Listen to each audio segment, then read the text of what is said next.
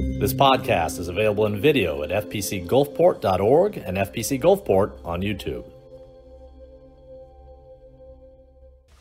You know, whenever I conduct a funeral or a memorial service, I typically ask folks, I say, is there any text that you'd like me to read? Any particular text you'd like to have incorporated into the service? With that said, the number one selection, time and time again, it's this text that we're looking at in Psalm 23. Psalm 23 reminds us two important things. Number one, it reminds us that God cares, and number two, it reminds us that He's at our side. See, it's one thing if God just cared for you, but He was so far removed from you that He couldn't do anything about it. It'd be one thing if God shouted, "I love you," through a megaphone so you could barely hear it, or you could barely see it in the pages of Scripture. It would be one thing if God's care was remote, but it's not. Not only does God care for us, not only does He love us, but He's with us, upholding us in the midst of our hurts. Psalm 23 doesn't try to hide the reality that this world is hard. Outside these doors, inside our hearts, there's all manner of things that can absolutely bring us to our knees. It doesn't matter how strong we are. There are things that exist in this world, among which is death, that can cause us to crumble. If it hasn't happened to you in times past, beware, it can happen in the time yet ahead. There's all manner of things outside these doors that can and should remind us that although today is pretty and beautiful and sunny and the like, in a spiritual sense, this is the valley. This is the valley of the shadow of death. Scripture doesn't hide that fact, whether it's Psalm 23 or elsewhere. A couple weeks ago, we considered that this world is really not all that it's cracked up to be. There's a reason why God is going to wrap it up like a scroll at the end of time. This is a fallen earth. And even on the best of days, we have hardship. Although Scripture is honest with us about this, Scripture also reminds us that even though we live out our days in the valley, that we can fear no evil. God tells you, you live out your days in the valley of the shadow of death.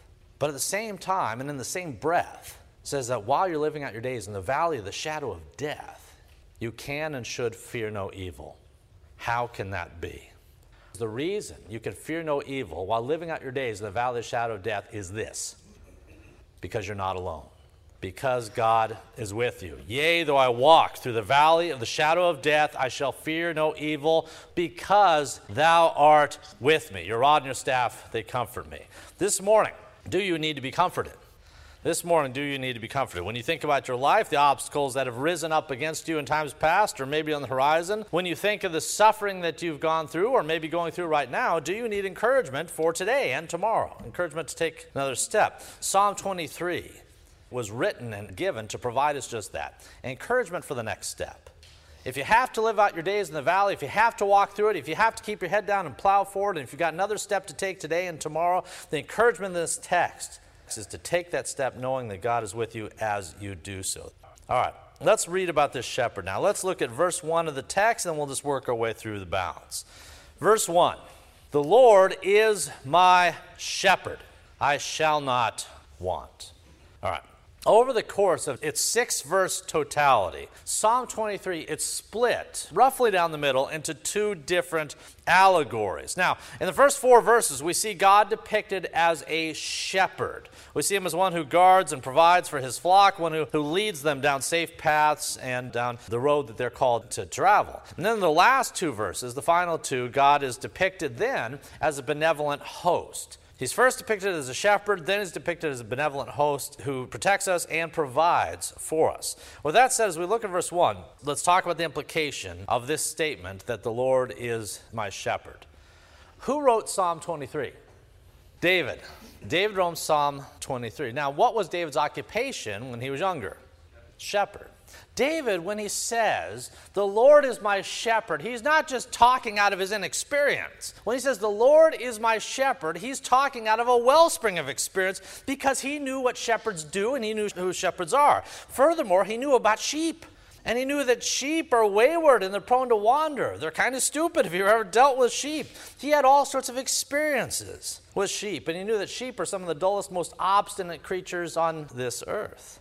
So David had these experiences. He had been entrusted when he was younger with the welfare and the nurturing and the provision and the safety of a flock of sheep. And it's in that context that he says that the Lord is my shepherd.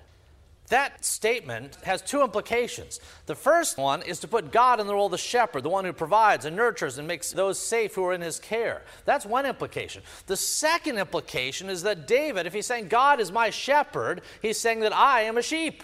That's the other implication of this. He's saying I am a sheep, and if he's saying that I'm a sheep, he's saying that I am unruly and prone to wander, prone to make mistakes, prone to stupidity, prone to doing things I shouldn't do. But I have a shepherd.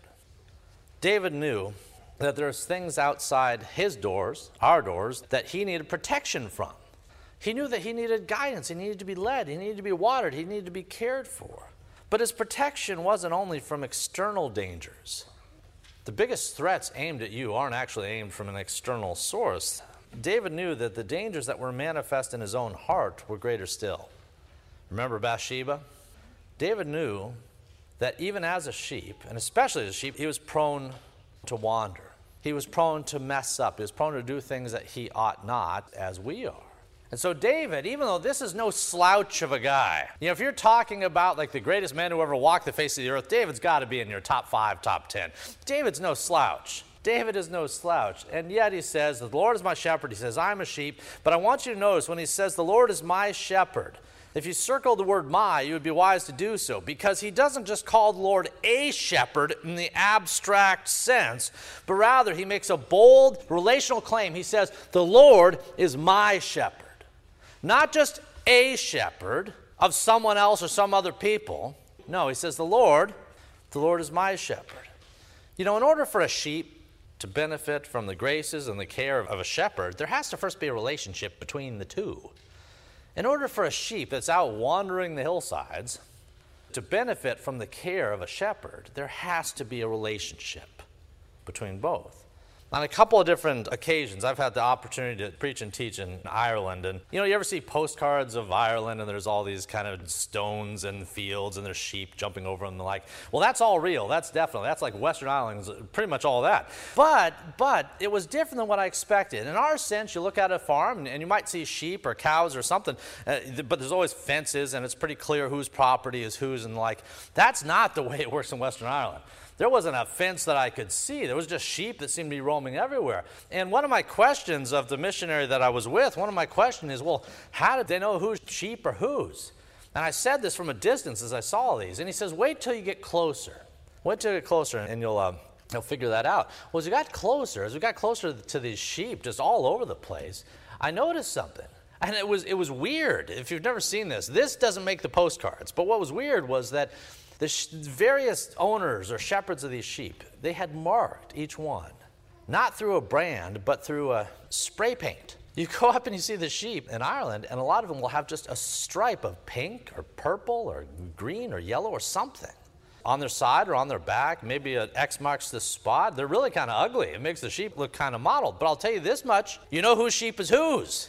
The farmer who puts a green X on the sheep, that's his sheep. You don't mess with his sheep. And they might go from here to there and so forth, but the sheep, who they belong to, is not in doubt. Now, with that said, as odd as that is, something else I noticed about the sheep is that there was a vehicle that had a particular, I don't know, it was an old F-150 or something, but it had a rumble to it. And as the vehicle I saw drive through down one of the neighboring streets, I noticed that some of the sheep went to this vehicle. Not all of them, but some of them did. And I thought, well, that was weird too. And he says, well, they just know that's old Pete. That's the old farmer Pete, and he's out feeding the sheep. And I said, well, how in the world do the sheep know? And he says, well, they know which car it is. They know which truck. Now, man alive, my mind is just connecting all these preaching points are coming out of this. This picture of the sheep knowing the voice or knowing the sound or what have you of the shepherd, and then running to him when he came in and being marked in such a way. This is a wonderful picture, not only of Psalm 23, but of Christ's text when he talks about the sheep. In John 10, Jesus is talking to the Pharisees, and he said this. He says, you don't believe because you're not of my sheep. My sheep hear my voice, and I know them, and they follow me. And I give them eternal life, and they shall never perish, neither shall anyone snatch them out of my hand. Jesus Christ, whether it's way back in Psalm 23, whether it's way forward in John 10, or on into Revelation, Jesus Christ is repeatedly described as a shepherd. With that said, the real question for you this morning, the real question for you is, are you one of his sheep? Because not all are. And Jesus said that straightforwardly. He says, you do not believe because you are not of my sheep. My sheep hear my voice, I know them, and they follow me. This suggests that some are his and some are not. Can you make the bold relational claim that David made? Can you say that the Lord is my shepherd? Amidst all the voices, amidst all those who would attempt to lead me or direct me or manipulate me to whatever ends, the singular voice that I will respond to, the singular voice that drives me, comes from the Lord who is my shepherd. I hear his voice. I run to him. This is David's invitation, David's view of his own faith. Let's look at verses 2 and 3 as he builds on it. Verse 2, he makes me to lie down in green pastures. That sounds nice. He leads me beside still waters. He restores my soul. He leads me in the paths of righteousness for his name's sake. You know, in order for us to appreciate Psalm 23, we have to realize who the focal point of this whole psalm is. Psalm 23, in the verses we just read, repeatedly, the word that comes up is the word he. He makes me. He leads me. He restores me. He leads. Why does he do these things? Verse 2 to 3 says, for his own name's sake. The sheep are not the focus of Psalm 23. The shepherd is. Remember that at funerals. Remember that when you encounter the text. Remember that whenever you hear this text read. On the one hand, it has direct application to the hearts of we sheep who are hurting. But the prime focus of Psalm 23 is not the sheep, it's the shepherd.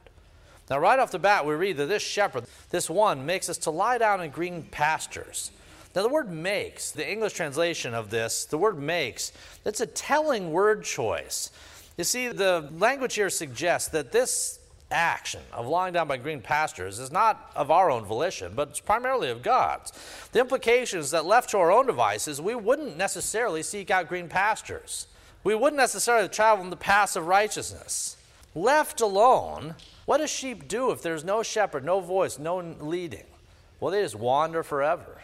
They wander to places that are deadly to them. If we were truly left alone in this world, if we were left alone, we would dive headfirst in all manner of sins and snares. We would regularly drink from water that does not quench. We would regularly lay down like every naive and stupid sheep does, within the grasp of every wolf for a country mile. But fortunately, God's not an absentee shepherd. Remember we said earlier, it's not like God just made us and formed us and yells at us occasionally through a bullhorn from 1 billion miles away. That's not Emmanuel, God with us. Rather, our shepherd, he's not an absentee shepherd, but he's a close one. Instead of being an absentee shepherd, our God takes us by the hand. He leads us. And sometimes he sets us down in green pastures and still waters, and then in that moment, we might not understand how peaceful things are for us. In that moment, we might be kind of bored. We might say, well, God, don't you have something better for me? In those moments, he may be training us, nurturing us, preparing us for the storm to come. But God does this when we oftentimes wouldn't do it for ourselves. The repeated emphasis of verse 2 and 3 is that he does this not because of us, but often in spite of us, in spite of our tendency to run the other way. Now let me add that God's provision should not be confused with protective bubble wrap. There are some, even some in the greater evangelical world, that in essence say that the minute you turn to God, and the minute you turn to this shepherd, that there's health and wealth and prosperity and things will always go well for you. That is not the teaching of Scripture. These verses don't suggest that just because you have a shepherd that you're insulated from the fact that there are wolves out there. What it suggests is that when you face them, you don't face them alone. Let's see in verse 4 how this is built on. Verse 4, yea, though I walk through the valley of the shadow of death, I will fear no evil, for you are with me. Your rod and your staff, they comfort me. You have to see the distinction here. The distinction is this. You are sheep. You have a shepherd, and that is good. And there are seasons in your life that will be the green pastures and still waters and all of that.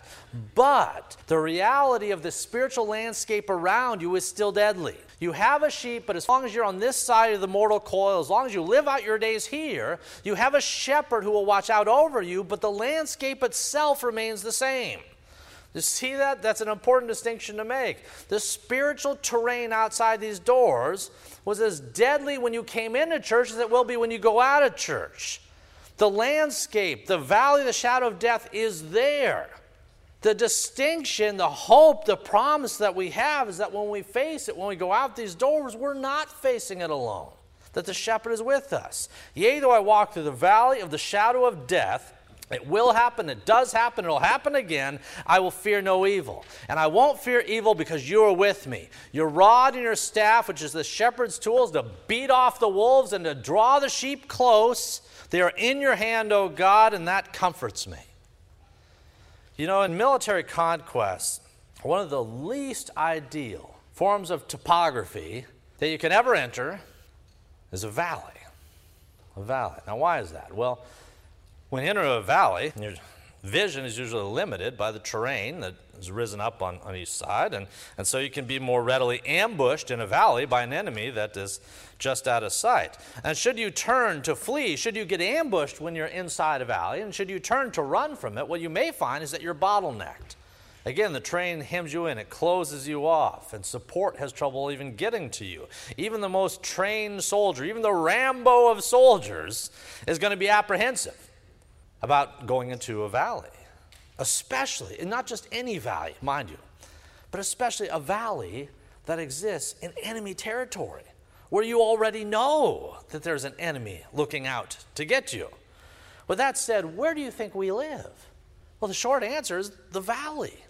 This is a spiritual valley. I know in reality we're on sea level here, but this, spiritually speaking, is a valley. There are enemies you can't see around the next bend. There are things behind you that are chasing you. This is real. This is true. The devil's like a prowling lion seeking those who he might devour.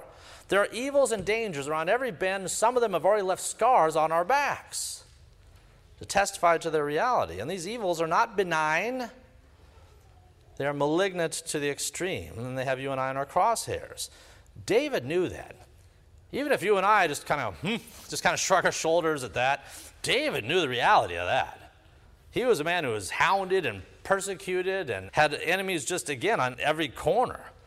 His travels had taken him through valleys that had claimed other men's hope, it had claimed other men's lives.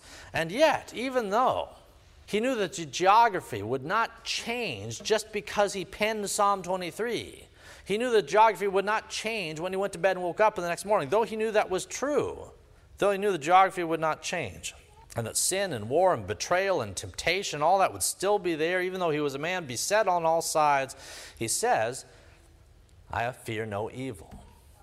I fear no evil. Now how is that possible? Again, David's enemies outnumbered ours.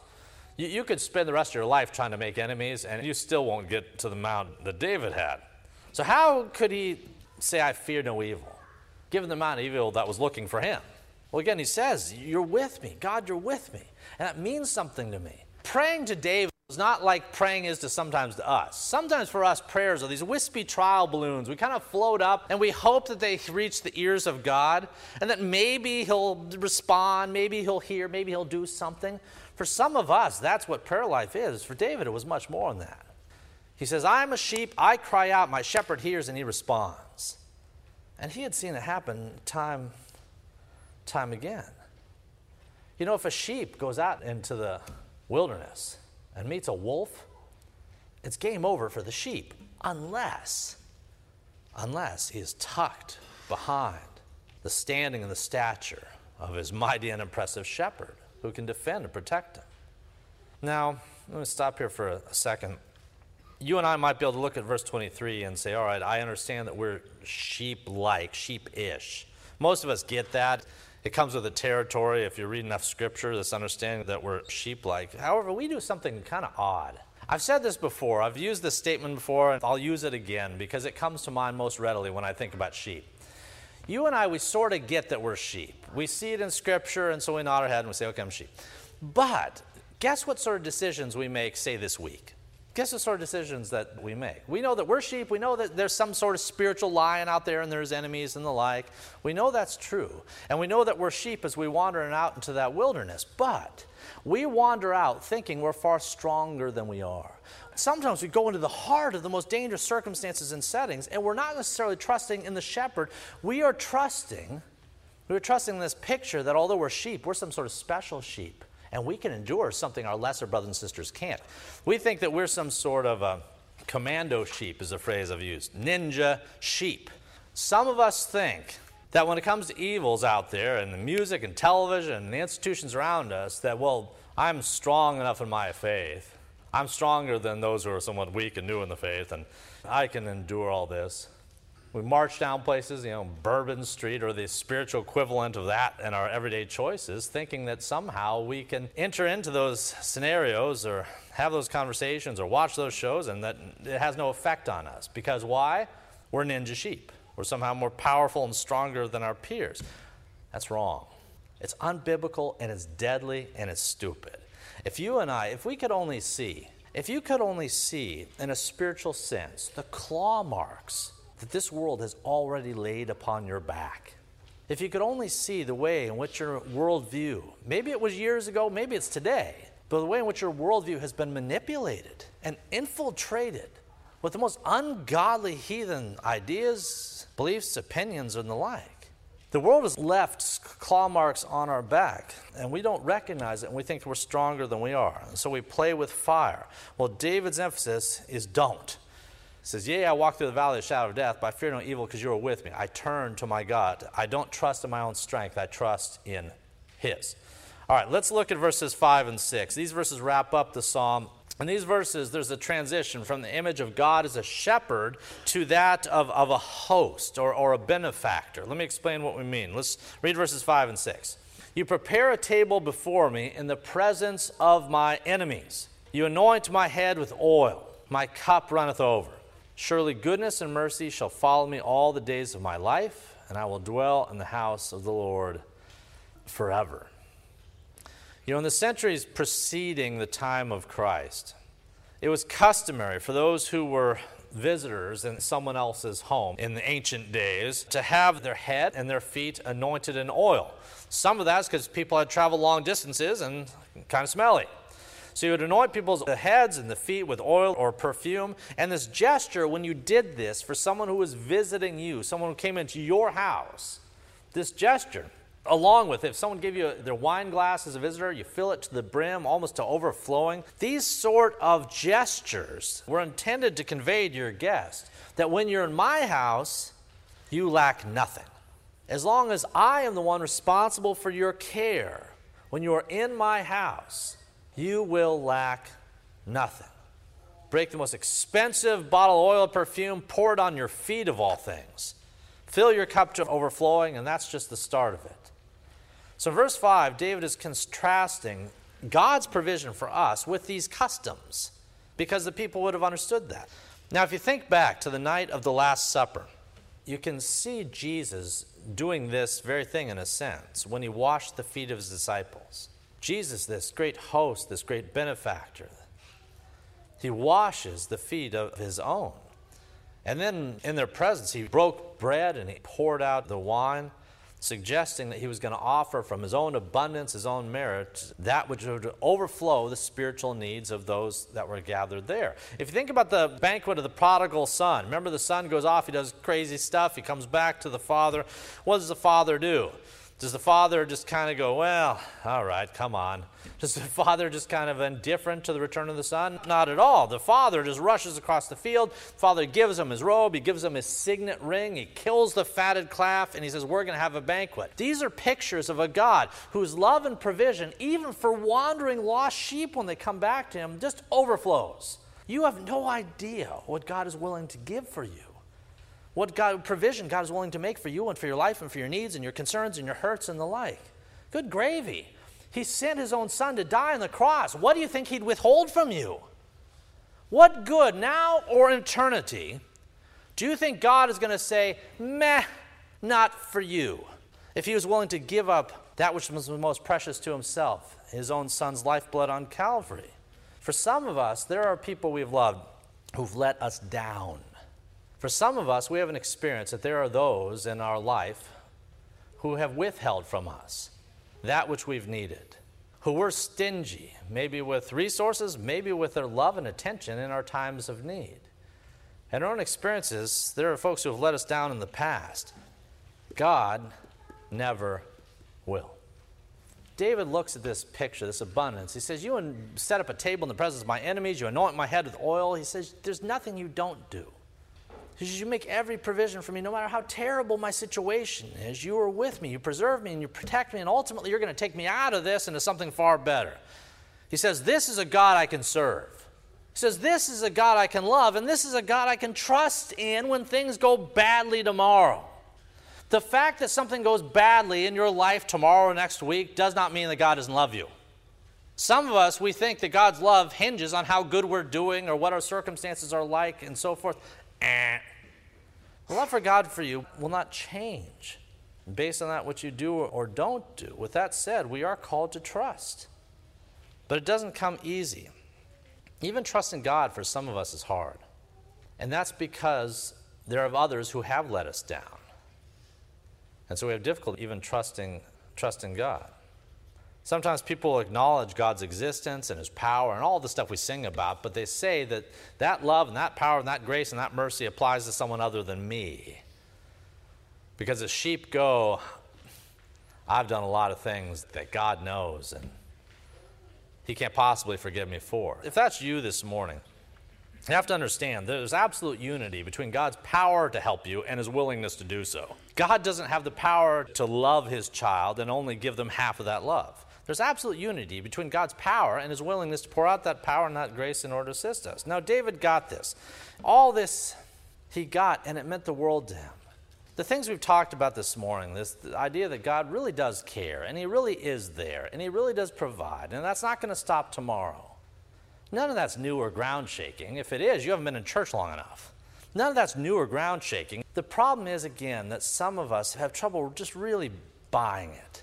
We understand it intellectually or theologically, but then when tomorrow comes and a danger comes up on a radar or some hurt or some diagnosis, we really don't end up trusting him as much as we might think we would, theologically or intellectually.